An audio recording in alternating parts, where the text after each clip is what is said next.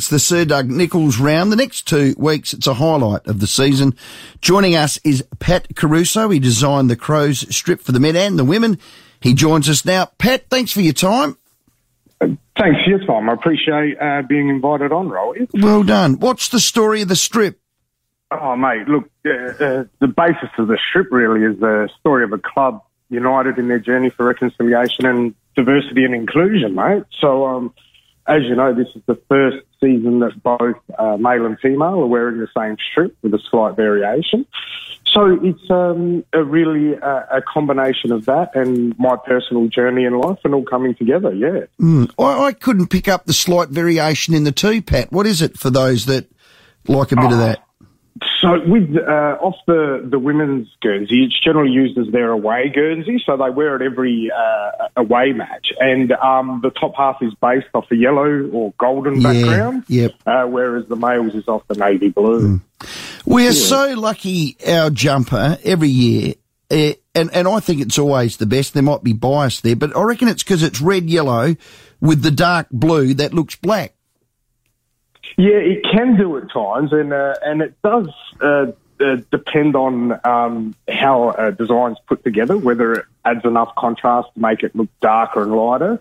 I sort of tried to make it look so it was a little bit darker so the crow would pop out on the front, mate. And to touch on your comment about the Crows Guernsey always being the best every year, Bubbles, Jeremy Johncock, when he rang me up and he asked me to do it, I was completely honoured. And he said, "Oh, no pressure, mate, but you know we always have the best one every year." So, you know, so you got to top every other one. I'm like, he's a good man. No pressure. Bubbles. Pat, what is your club connection, your business and the club you do work? So my business is, I'm an Eastern Islander man from Central Australia, so I'm Italian Aboriginal, and I started an advertising agency, jumped out of corporate high-end advertising and started my own business. And it seems that, there's a need in the communication area for Indigenous advertising. And over the past couple of years, I've known Bubbles for a while, and he just had me engaged to do a couple of little projects on the side and do certain things where I can support their internal comms team. We do advertising locally for places like Villies, and we've been working with them for the past 10 years, and, other brands and defence like BAE and BHP and those sort of things. So we're really lucky. But with Bubbles, it was a personal thing and a part of my cultural journey and being brothers that we sort of hang out and work together.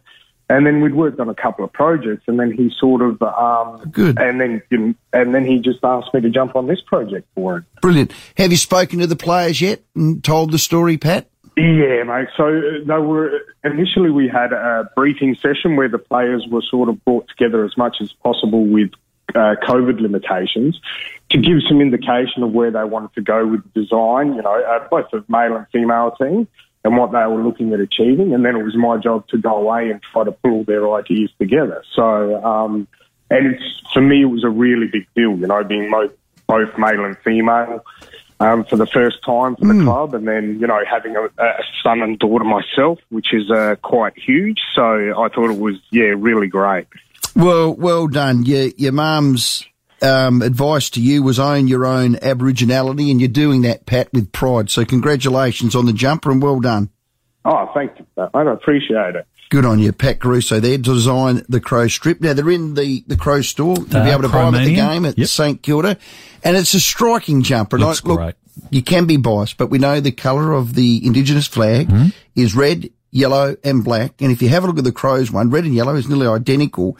And the dark blue, you can think it is black.